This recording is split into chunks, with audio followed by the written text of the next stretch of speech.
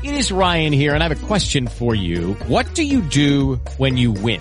Like, are you a fist pumper, a woohooer, a hand clapper, a high fiver? I kind of like the high five, but if you want to hone in on those winning moves, check out Chumba Casino. At ChumbaCasino.com, choose from hundreds of social casino style games for your chance to redeem serious cash prizes. There are new game releases weekly, plus free daily bonuses. So don't wait. Start having the most fun ever at ChumbaCasino.com. No purchase necessary. VGW Group. Void where prohibited by law. See terms and conditions. 18+. With the Lucky Land Slots, you can get lucky just about anywhere. This is your captain speaking. We've got clear runway and the weather's fine, but we're just going to circle up here a while and get lucky. No, nothing like that. It's just these cash prizes add up quick. So I suggest you sit back, keep your tray table upright, and start getting lucky. Play for free at LuckyLandSlots.com. Are you feeling lucky? No purchase necessary. Void where prohibited by law. 18+ terms and conditions apply. See website for details. Welcome back. Cover One Draft Weekly. John Helmkamp, Daniel Harms. Buddy, we survived Mobile. We're back. Survive is a word, right? we all get there, and you can tell that everyone is still not prepared. The people that have been there for the last maybe 4 or 5 years, they all walk in the next day with the same sunburn across the left side of the face. We all forget. I was there last year with my daughter, so my attention was not on the sun at the time. I can tell you that much. I forgot about it. But we get there, and we're all sitting in the same exact places.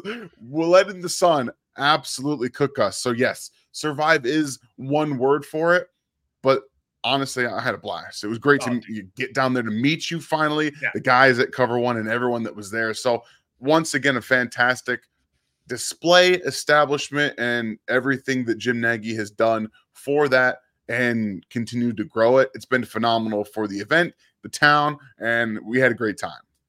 It's just amazing for the players too, just to have that showcase, to be able to display their talents, good on good, talk to all 32 teams while they're down there in Mobile. I mean, it was a great time. That sunburn was no joke, though. I was no joke. Crispy. I was like borderline purple on that first night, but we got through it. 3 straight days, exhausting, many late evenings, socializing, getting to know certain people, patroning a particular drinking establishment in Mobile, Alabama, where I think your shoes got the worst of someone regurgitating a couple too many alcohols. I mean, well, what was said to not be very many alcohols, which we determined was not true at all. But it wasn't just mine. Yours also got them. But mine were so bad that the next day I literally threw them out and bought new shoes. I could I could not wear them any longer. So yeah, I mean, look, we're not gonna call people out, but it was a fun time. Some people have too much fun, and that's what happens. Next time, maybe just don't stand with a bunch of people talking ball when you are clearly about to regurgitate and leave it everywhere, including on this podcast host shoot. So appreciate that, and at the end of the day, it is memorable. It will be memorable. Oh, yeah. Something that you and I and some of the other people we were hanging out with will laugh at and remember, and I guess fond undertones, because we did share it and it was hilarious. We'll always have Mobile. This is Cover One Draft Weekly coming to you with drinking advice today. Exactly. Apparently that's what Don't we're do doing. it too much. But Mobile, incredible experience. The players really showed out, and we got a lot to talk about. It's our first time back. We've had time to kind of sit and process, and the information comes at you so fast when you're down there and you're trying to watch so many guys. And over here you've got offense and defensive line, and over there you've got 7-on-7 drills, and you're trying to pay attention to too much. But I think we learned a lot about some of these players. Some of them helped themselves, some of them didn't. We're going to jump right into our Stonks Up segment to start off this show today, though, and talk about your Michigan Wolverine. Good week for you, by the way. We're talking about Michigan Wolverine wide receiver now, and the Chiefs are in the Super Bowl on Sunday. So you're doing all right. But we're going to talk about your Michigan Wolverine, Roman Wilson, who might have been the biggest winner from Senior Bowl week. Yeah, he going into the Senior Bowl, a lot was talked about. we didn't really know much about Roman Wilson. Like, there was a lot earlier in the season from Michigan where he was scoring touchdowns, and it was like, well, maybe is this year where JJ McCarthy is going to take that step forward? And he was in the Heisman race for a little while, and Roman Wilson caught 9 touchdown passes from him in the first 7 or 8 weeks of the season. People are like, oh, okay, this Roman Wilson guy is pretty good. And then the Wolverines kind of do what they do. They decided, hey, we're going to get into the meat of our schedule, and we're just going to run the football. And JJ McCarthy's numbers, efficiency take a hit. And Roman Wilson, he made some plays, but he wasn't doing enough that really got him a lot of draft radars. And when you go back and you watch his tape from this past season, you're like, okay, I see the speed. I see the acceleration. He's got a nice, I wrote down, he's got a nice jab outside release where he comes up, takes a stab and releases to the outside and clears some players. But we're like, how much of his route tree is there? What are they asked to do at Michigan? This is a very important part of the scouting, right? Every team, every offense has their own route tree that they have specific wide receivers run. It doesn't necessarily mean that they can't run more routes, okay? And that's something that I still struggle with. Some of these players, like, oh, this guy is a deep ball specialist, or he's just catching balls with no separation and things like that. We gotta hone our craft here. And what Roman Wilson did is, like, there was a lot of questions. Let's be honest, it really was. Yeah. So we got to see him against some really good cornerback play, and we've seen the clip, right? The best catch of the entire Senior Bowl was the one-on-one with him and Quinyon Mitchell, where he forced Quinyon to kind of hesitate and stutter step and trip over himself a little bit because he released to the outside so quickly he had to catch up, and then he makes the one-handed catch at the sideline. It was absolutely insane. So I want to hear what you think about Roman, or actually what you thought about Roman Wilson first, and how this week really changed maybe how you perceived him. Because I'm going to go back to watch him too to see if there's anything I can glean from that tape that said this is somebody that was going to have this week. I'll be doing the same. We're always learning, right? You're always self-scouting. Yeah. We scout all these players, but we scout ourselves a lot too. And he's going to be one of those guys where it's like, yeah, I got to go back. I got to watch more of the tape, because he showed way more nuance, varied release packages, the route running ability. I mean, Quinyon Mitchell is a stud. We've said it a couple times now. He might be the first corner that gets drafted. He might not, but he's dang good at football, and he was shutting everybody down all week. Roman had a couple where he got locked up. Yeah. It happens to every wide receiver. You're in one-on-ones. You're never going to win every time. But what he displayed, like you said, great acceleration, great deceleration, great releases off the line. We saw a diamond release. I think I even saw like a skate release from him at one point. It was just beautiful what he was able to do. And he just looked like a guy that was creating natural separation all week long. And there was like no stopping him. So he balled out in Mobile. I thought that he had a terrific week. I'm going to have to go back and watch the tape. He's a guy that I think entering Senior Bowl week was a day 3 prospect. He's like firmly day 2 right now. And every mock that I'm seeing, he's just getting a little bit higher and a little bit higher, a little bit higher. So yeah, I think he earned himself a lot of money. He showed to be more of a complete wide receiver than I thought he was going into Senior Bowl week. Yeah, we heard a comp from somebody when we were out there, Tyler Lockett. And you're thinking, I'm watching this guy, and I'm like, okay, I see this. It's the same type of build. He's a bit bigger than Tyler Lockett is, but he's got some of that same stylistic tendencies to him, at least what he showed at the Senior Bowl with just, it looked so smooth. It looked like he knew exactly what he wanted to do, how to execute it. And when you watch Tyler Lockett, it's like this guy, his plan, he has it set up perfectly, how he's going to release, how he's going to manipulate at the top of his route. And we saw a lot of head usage and body language at the top of Roman Wilson's routes where you're like, okay, we didn't see this at Michigan. What I mean by that is you get to the top of the route, and that's typically right after the stem. So you have that release, get into the stem, and at the top of the route, that's that after that vertical part's over, right? So if you're going to go left, you're going to go right, you're going to go straight. There's typically, you try to manipulate those corners at the top and say, I'm going to go this way, but you go the opposite way, or you cut back, all these different things that come into it. But he just had so much more nuance in this week than really we saw and that I saw at Michigan, which again leads you to believe that there's so much more that he can do because, again, you don't learn a ton as a wide receiver at Michigan. Look at Donovan Peoples-Jones. Look at Nico Collins, who just broke out this past season. It took him a little while to get there. It takes these guys a little bit because they don't learn enough at Michigan to really get into the league. So we can kind of assume that Roman's got much more in his bag than he was asked to show at Michigan, and that's going to really perk up a lot of ears and eyes from these scouts and front offices. Yeah, I completely agree. The nuance and the ability that he showed in all 4 phases of his route running, the release, the stem, the break point, the catch point, was great. It was really special. Like you said, I think that there's more that hasn't been developed there yet. And I think coaches are going to watch what he did at the Senior Bowl and say, I can work with that. That's someone that I can coach up in those areas and make him into a well-rounded wide receiver. So he's going to be a lot of fun. Really enjoyed. What we're going to do the rest of the show, we're going to go through 4 players that maybe raised their stock a little bit. I know this is all about stocks. Apparently we're just a money show now. And then we're going to have 4 guys that maybe hurt their stock a little bit.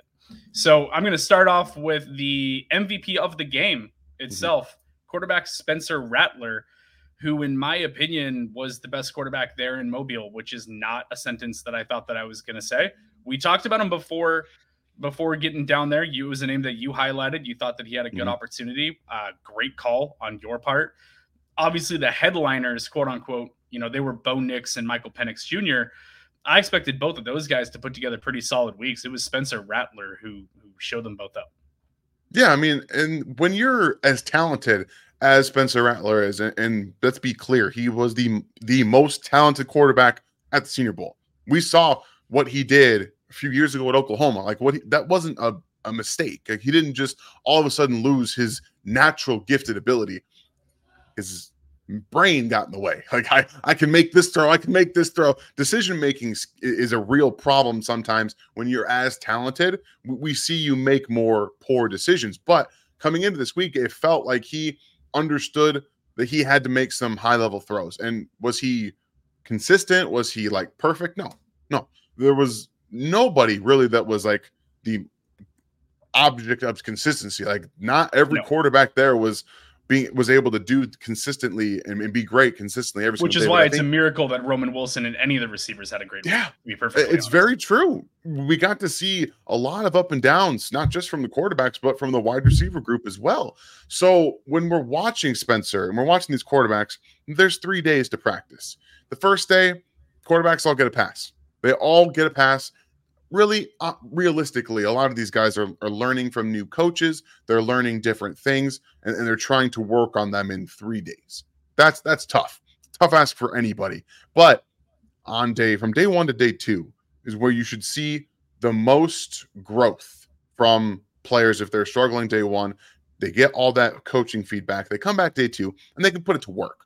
And we didn't see a ton of that from anybody else but Spencer Rattler, who had the interception on day 1, right? He tried to make a throw over the middle of the field, and it got picked off. Honestly, we talked about this there too. I don't care about that stuff. This is where you need to be making these mistakes. And he was the only one willing to do it. And when you're willing to do it and you're willing to learn from it, that's how you get some of these better performances.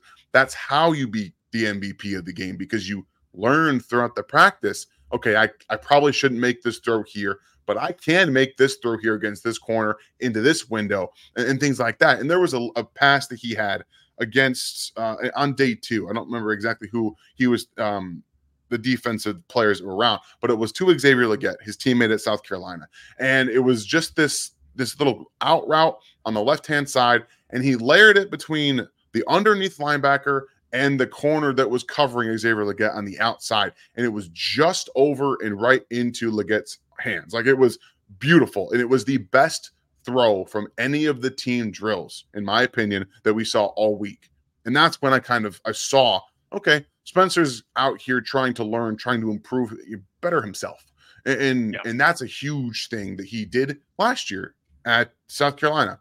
He got better in the decision making. It wasn't perfect, because a lot of the weight was on his shoulders to make them score points. So he did have to do some of those things. But I mean, I don't know about you, but what we got to see out of him, the talent that we previously saw at Oklahoma kind of reared its head again, and people were starting to take notice.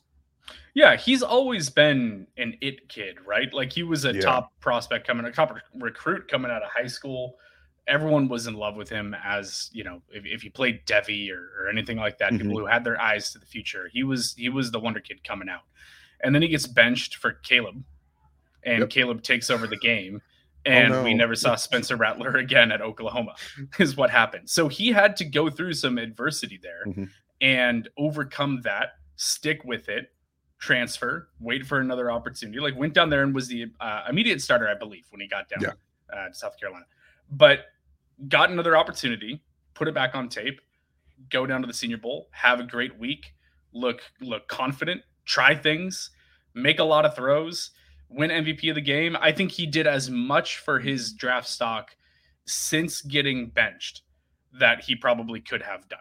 Everything for over the last 2 years, like the whole picture of it, right? Taking over a really not great situation at South Carolina and making it work, making them competitive, getting them to stick in a couple games, win some games, and then go down to Mobile and have a good week. I'm happy for Rattler. I think he did a good job. I think that he's going to be kind of a project quarterback that the NFL is looking at, though, and going, okay, if we already have a solid starter, he's a guy that we could draft as a potential future contingency plan. He didn't elevate himself into being like a top 10 pick or anything like that, but he did help himself out, and he's going to be, I think, given an opportunity to learn. I would love to see him sit behind a veteran that, you know, is really established, like a really established veteran that he can learn from everything from how to conduct himself to the head of the game. You know what I don't want to see? I don't want to see him go to the Rams and sit behind Matthew Stafford, who was the whole comp sentence that I said, because Matthew Stafford thinks that he can make every throw, and he can make most of them. Spencer Rattler doesn't have that same arm strength. So Rams, please don't. You're not doing him any favors having him go behind Matt Stafford. Another guy that helped himself out a lot was offensive lineman Christian Haynes out of UConn. He had himself a week. He was wearing kind of a weird helmet, and we saw the C on the side of the helmet, and we're like, is it Chattanooga? Like, what school is that? What is that helmet? Because that guy with the C on the side keeps popping in these offensive line drills. It was Christian Haynes. It's so funny because the C's do look similar, and we're sitting a far away, and I'm just like, I can't tell. Everyone's wearing different helmets. Like even the Oregon guys that were there all wore different helmets. There was like 4 different Oregon helmets out there, man. I was like, come on, guys. Bo Nix was rocking the black with the yellow O on the back, and I'm like, that helmet is sick. Can you all just do that? You can spot that yellow O from a mile away. Would have been super easy. I will say JPJ's silver was slick. It was really nice. But I mean, was it Evan Williams that had the green helmet with the yellow, like the really, really classic green and yellow, like almost? I think so. It was him or it was Doris. I can't remember exactly. There were so many of them. Exactly. They're all over the place, man. Anyways, yeah. Getting back to Christian Haynes, like getting down to the Senior Bowl, I didn't get eyes on all the guys that I would have liked to, and he was somebody going in that I wanted to. I just didn't get around to it. And then, like you said, we're sitting there, we're watching the one-on-ones, and I'm like, these defensive linemen don't have a shot against this guy. And when you watch him, it's not just because he's overpowering them. He's not just like the most powerful guy out there. It's the technique. It's the hand usage. He gets underneath defensive linemen. And when you get under those, right in underneath the shoulder pads, in the chest, they can't really do anything. So unless they can force you, slap, rip, get off of them, it's really tough for a guy who's 6'3", nearly over 300 pounds to be able to be moved on the interior. That's like legitimate guard status. He's a very good athlete. You could see him getting into his drops very quickly, very seamlessly. He always was a step ahead of the pass rushers. It just felt like every time that he got into that drop, he was ready, whether it was a jab at the right hand or a recovery with his footwork that double hops and then getting his hands right back underneath the chest. He always found a way to do that, get right back to it. So he was so much fun to watch because he could win so many different ways against these players. And we're going to talk about some of the defensive linemen from this Senior Bowl as well that had really good showings. And it felt like every time they came up against Haynes,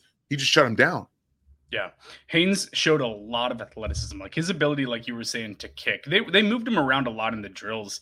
They had Yeah. him do some stuff on the outside, I think on a couple of the drills too, like at tackle, but he mostly is a guard. But his ability in one-on-one to get into his set and to kick, like he's quick, like he can get back there in a hurry. So the speed rush on the outside isn't gonna get to him much. He had great hands and power on the inside. And one of my favorite things that I saw from him was his core strength and his flexibility, because you would have defenders try and, like rip him down, and he would like bend in half and pop back up. And I'm like, oh man, Yeah. like that is a lot of strength and mobility to not just fall, because a lot of times offensive linemen, they'll fall on their face if you get them into that, pull. He didn't. He had the flexibility to recover from that, still be good with his hands. We saw from a lot of offensive linemen down there, I thought that they started their reps with their hands way too wide, and the defensive linemen were really quick to get into their chest. He opened up a couple times, but for the most part, his hand positioning was really, really good. He was staying in tight, not just exposing his chest like that, because if you do that, defender's just going to get into your body and it's over at that point. So I thought he looked really good. He showed a lot of mobility. He'll give you some positional flexibility on the interior of the offensive line, and I thought he had a really great week. Yeah, I think that I didn't see exactly his confirmed length, but it wasn't ideal. I think he had some length questions, but I think being a good technician with hands really negates a lot of the problems you're going to have as a player with not ideal length at guard or tackle. It doesn't necessarily matter. So you typically see guys that don't have the length, that can't play tackle, kick inside. That's typically because, you don't have to worry so much about the defensive ends long arming you, and kind of getting in your chest and pushing them away. So I do think that he's going to make an excellent interior player. Whether he can probably play center, probably play a little bit of center, a little guard, however you want it to play. You'd have to practice snapping and things like that. But at the end all be all, this was a really good opportunity for him coming out of UConn to establish himself and put himself out there on day 2 track. And I think that he did position himself as one of the better interior offensive linemen in this draft class. Yeah, I still think, it's Jackson Powers Johnson as the best interior offensive lineman in this class. But Haynes had a good week. I just looked it up. He had 33 and 7/8 inch arms. So he's got some arm length. Yeah, all right. So never mind. Too. So yeah, but that's awesome, because I agree with you. I was thinking that he registered in a little bit shorter, but no, you're talking about an interior offensive lineman with that kind of arm length and mobility. That's a fun prospect. Yeah. I think he's gonna come up some draft boards pretty early. We want to go to the defensive side of the ball now. Interior defensive lineman from Florida State, Braden Fisk, aka Fisky Business. As we are going to start affectionately referring to him. Fisky Business was everywhere in the drills. This is a guy that definitely does not have the longest of arms. But Correct. He is a mauler, and he's just like a wrecking ball on the interior of the defensive line. Like he just creates havoc in a good way, just messes everything up inside. We showed a lot of power from him over the course of the week, a lot of tenacity, or really fast get off the line. What are your thoughts on Fisky Business here? Man, honestly, when you watched his tape at Florida State, you didn't see a lot of that get off, and honestly, some of the pass rush moves that he displayed at the Senior Bowl. But I'll tell you one thing: he lived in the backfield in these one-on-one drills and in the team drills, and that kind of stuff translates. Like look at Kalijah Cansey, who is not the longest of players. He's one of the smaller defensive tackles. That translated immediately this year to being in the backfield consistently, that get off. It's so important for these smaller, quote unquote, smaller defensive tackles to live in the NFL as your pass rushers, to be able to get past these slower offensive linemen. And they can consistently do that. And the one thing that every time you watched him in these team drills, these one-on-ones, it was, I'm off the ball. You can't get me. You can't touch me. I'm behind you. And every single time he worked some slap, he worked some rip, he worked some swim, all the different things from a pass rush perspective that I was like, I'm sorry, I wasn't familiar with your game. I wasn't familiar with your game. Nice. And that's one of those things. It makes you go back. And that's what I love about the Senior Bowl, is that we get to watch these players after kind of maybe seeing them in passing or on a game every now and then. Then you're just like, oh my, okay, put that in mental note, make a clip here, and then we'll go back and we'll watch some of your tape and we'll see what you showed. Maybe you were just not asked to be this player, and that's something that I don't personally get. If you want a guy to be able to do some of that, but again, I'm not saying anything about coaching staffs. I don't know what he was asked. I'm not on the inside there, but what I do know is that Fisk did a really nice job this week of showing that he's much more than the player he was at Florida State. His get off was great. He was living in the backfield, like you said. And he was doing it in team drills also. I mean, when it was pretty close to live speed there, and you'd go 11 on 11, he was blowing up run plays. His pursuit speed was great. In the actual game itself, he was a really interesting one. He's the first player in Senior Bowl history to change squads before the game started, because they had some attrition on the other side, people opting out and stuff like that. So they're like, hey, we need another defensive tackle. Fisk, you want to kick over to the other team? He's like, yeah, sure. I'll go over to coaching staffs that I didn't work with the entire week, with players that I didn't play with the entire week. But you know what he did get to do? He did get to go against the offensive lineman that he went against all week.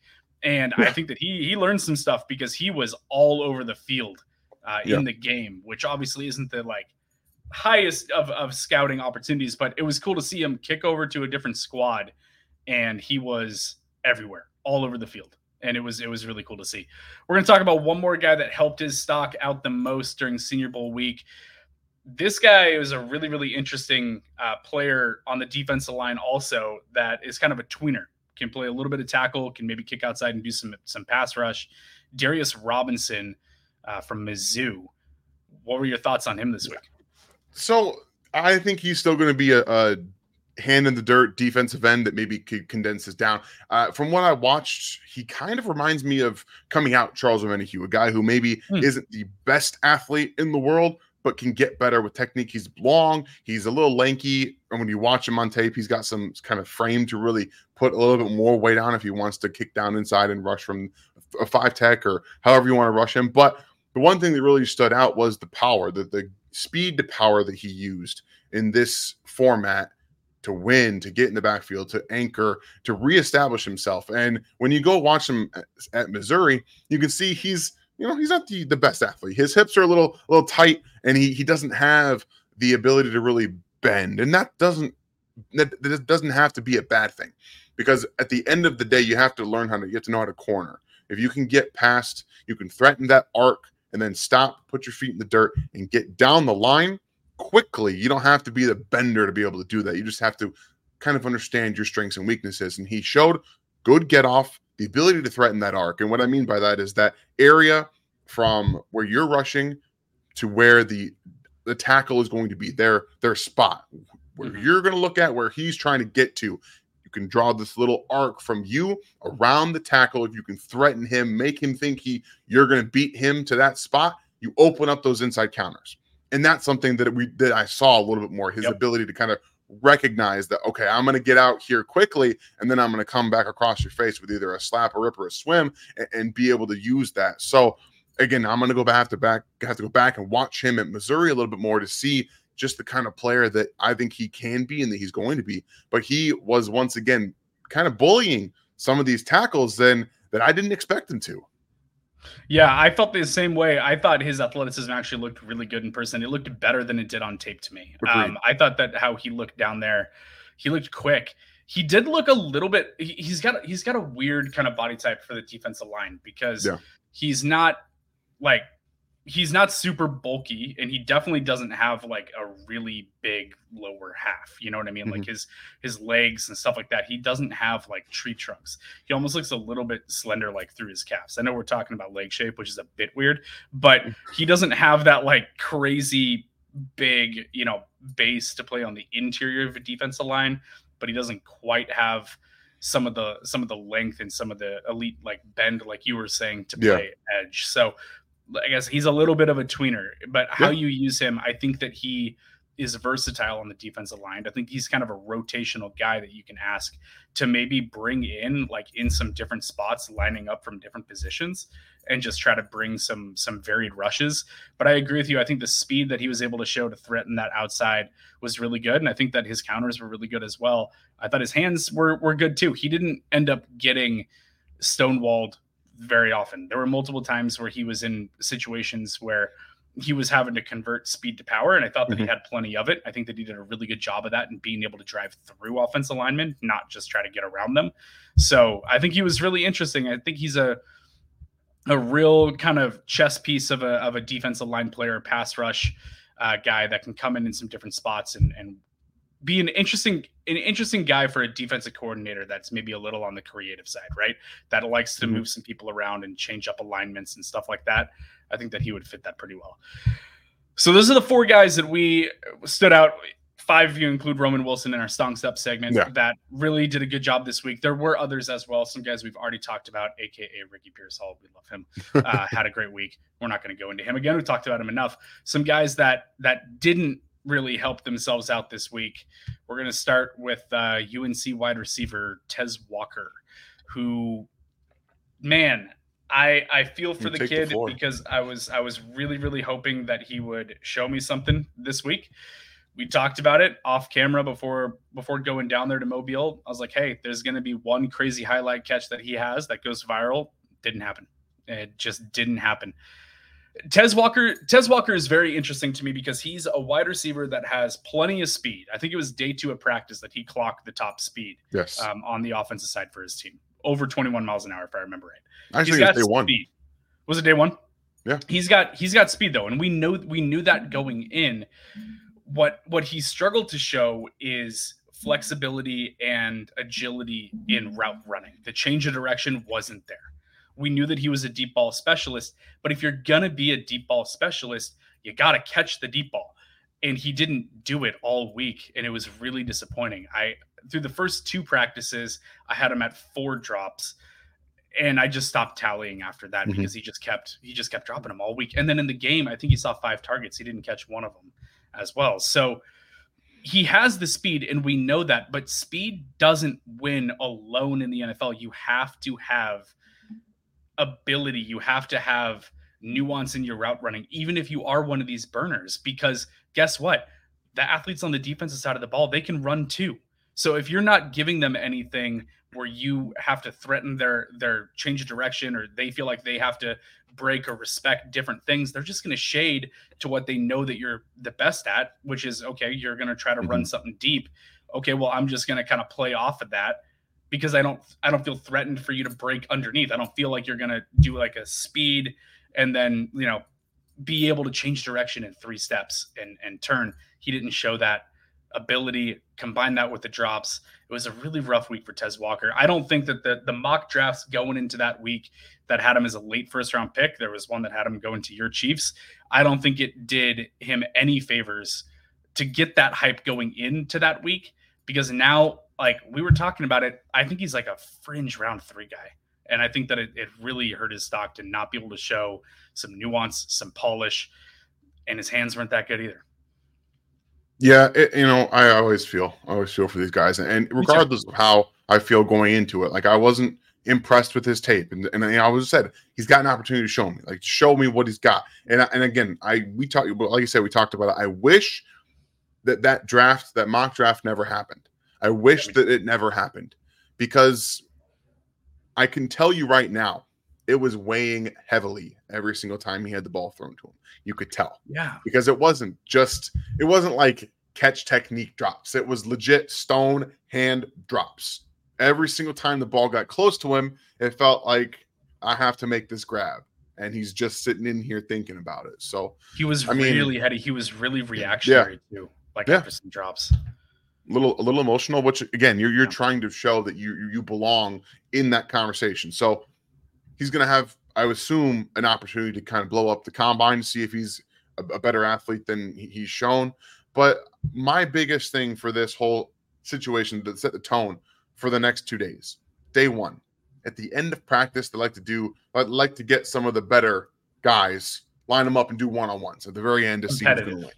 Competitive, those competitive one-on-ones. And they brought out Tez Walker.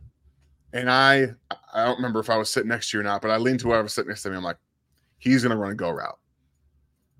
I tell you right now, that guy ran a go route, and the cornerback did not flinch, because it's what he's comfortable doing. Yep. And you can tell he's comfortable doing that. There's a route he ran against, a go route he ran against Nate Wiggins against on Clemson, and it's effortless deep speed. He doesn't even do anything fancy, but he just clears right by Nate Wiggins on route to a big play. So you can tell. If you're not familiar with Nate Wiggins, this is a guy that's in conversation for cornerback one as well. Cornerback one. Yeah, he's a first round talent. One of the first 3 cornerbacks taken. I put a lot of money on that.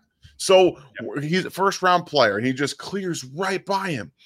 And that's pretty much what it is right now for Tez. If it's not going to be a deep route, he does struggle. Like you were saying, the breaks, he adds too many steps in his breakdowns. It gives corners time to stop and to say, okay, I'm going to come get you here. And he just never looked comfortable. So hopefully he can get out of his head and really show people what he can be. I know he doesn't have an opportunity to show at a game, but he still has the combine. He still has a pro day.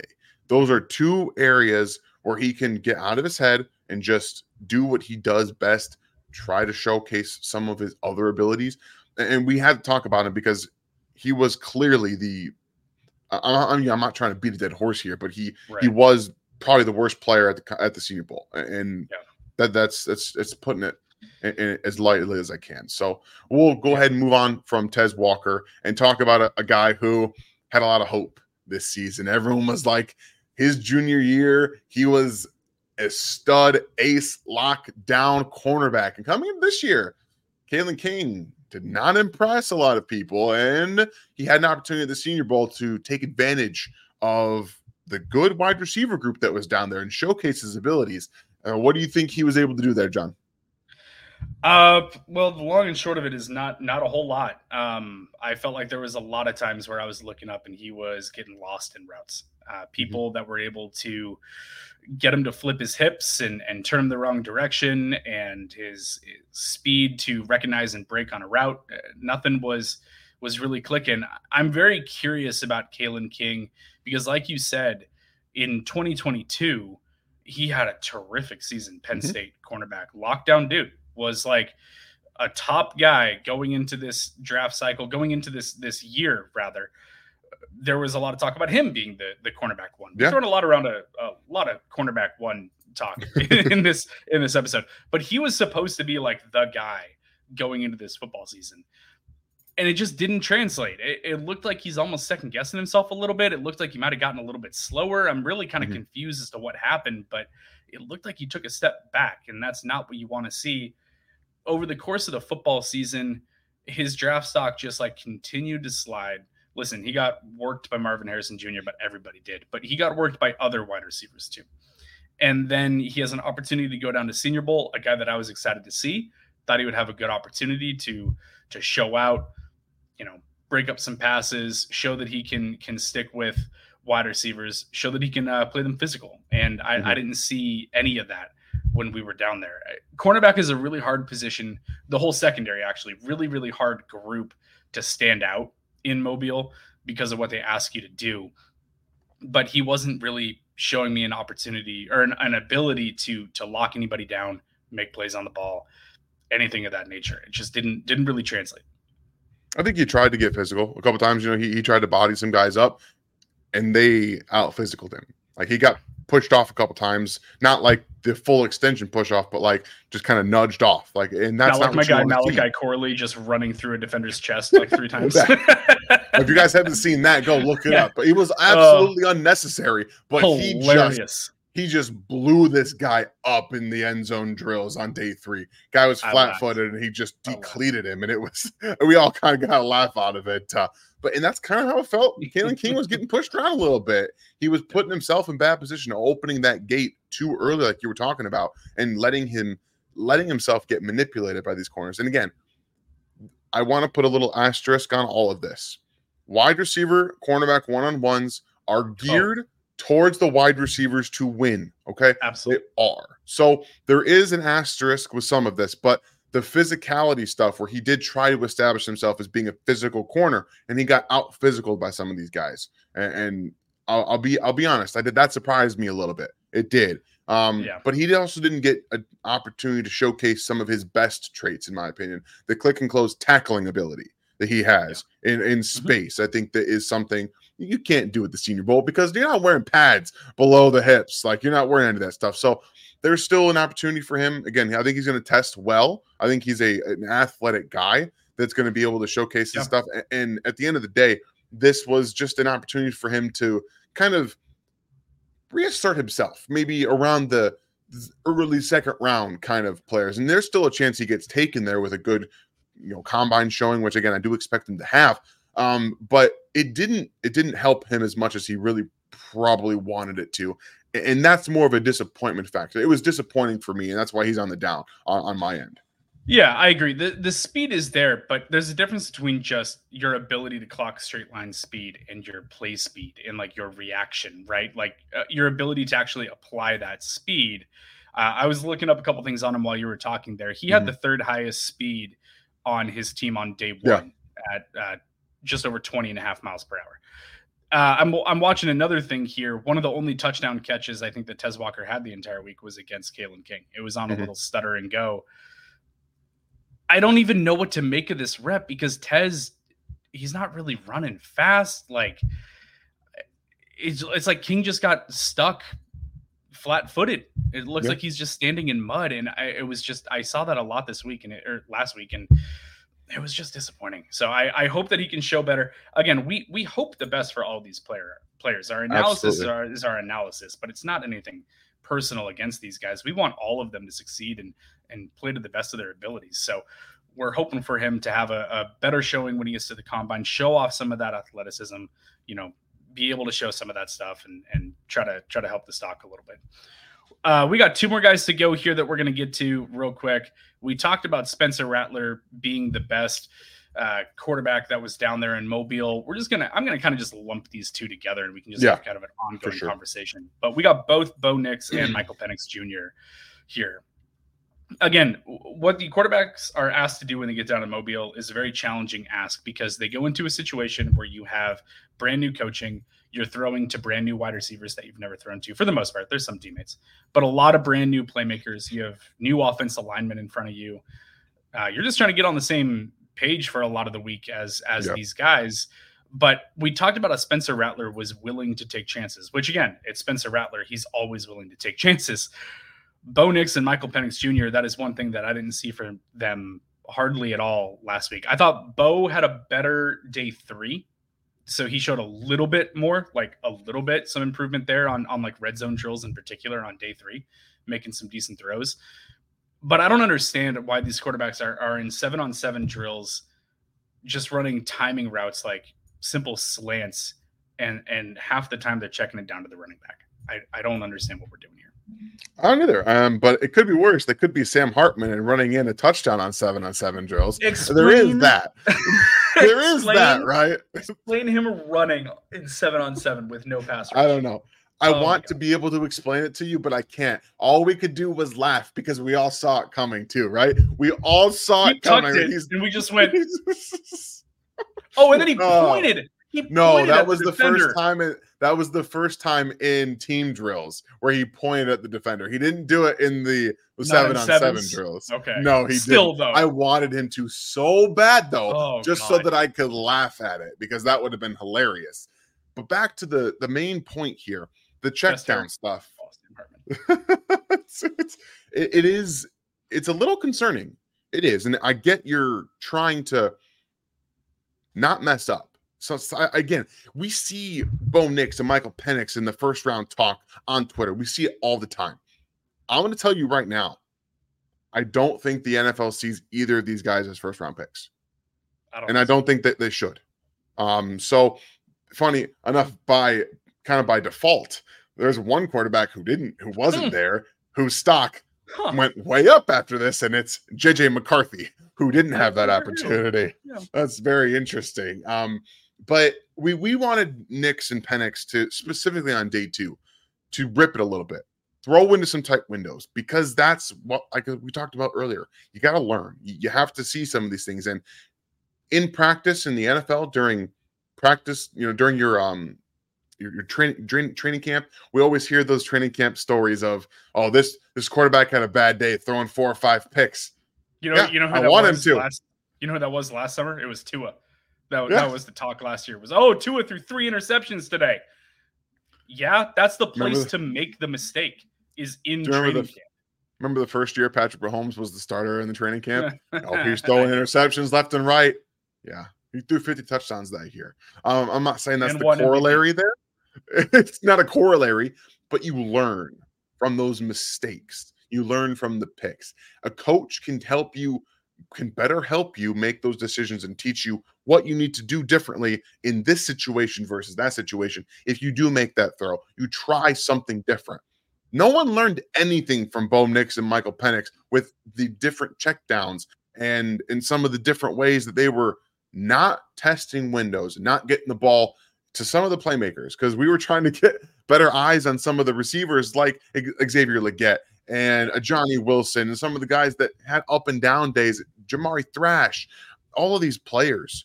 And we're like, throw it to them. Oh no, Marshawn Lloyd with another dump off pass in the flat. So it was. I'm not trying to make light of it. I kind of am. I'll be honest, but it's tough to watch. Okay. We're trying to evaluate these guys too, and the coaches are too.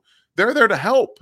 They're there to help them out. So we saw Bo, we saw Michael Penix again. I think both of them on day 3 had good moments in the red zone drills, and there's a throw that Michael Penix made to Luke McCaffrey in the back left of the back left of the left end zone. That was a nice throw. It was a nice read through. Those kind of things are nice, but at the end of the day, I think the 7-on-7 is really where we were left just found wanting. Yeah, you got to learn. You got to take the chances. Try to make the throws. Like show that you have something, because you're not putting anything on tape to evaluate in 7-on-7 drills when you're checking it down. I'll tell you what I learned. I learned that Marshawn Lloyd, Kamani Vidal, Rasheen Ali, and Isaiah Davis can catch passes. That's what I learned from the 7-on-7 drills, is that they've got decent hands. But other than that, when the quarterback, we've got our notepads out. We're writing stuff down, and it's a check off, and I just put the pen down. I'm just like, God, give me something. That's just us. We do this for this content. What about the NFL front offices that are there trying to decide, is this our future franchise quarterback that we're going to take in the top 10 to 15 picks and invest tens of millions of dollars into, potentially more if it goes right? You're not showing them anything that's actionable when you're taking a drop. You're not throwing a timing route to any of these wide receivers, and you're just checking it down to the running back. So I thought it was really disappointing. I know when we started the show a little over a month ago, I talked a lot about Michael Penix Jr. having what I thought was really good tools, a rocket for an arm, and ability to throw the deep ball. And I didn't see any of that in person. And I know that he has it in the tool bag, and I think that's why it's partly so annoying. The go routes, this is what he did all the time at Washington, was throwing these go routes, these beautiful sideline throws into the bucket. The wide receivers that he had at his disposal, Tez Walker, Javon Baker, Brendan Rice, guys that do really, really well on those particular type of routes. And he never tried it. And it just I was sitting there just going, I don't understand. And I'm frustrated, man. So it was disappointing. I hope that, like we've said about the other two guys here that we talked about, I hope that they show up to the combine. I hope that they can make some more throws, try some stuff. It's really easy to throw the ball 55 yards in the air when it's the Underwear Olympics, like it's going to be in Indianapolis, but hopefully they can show a little bit something. But I'm in agreement with you that at this point, I don't think either of those guys are looking at first round draft capital.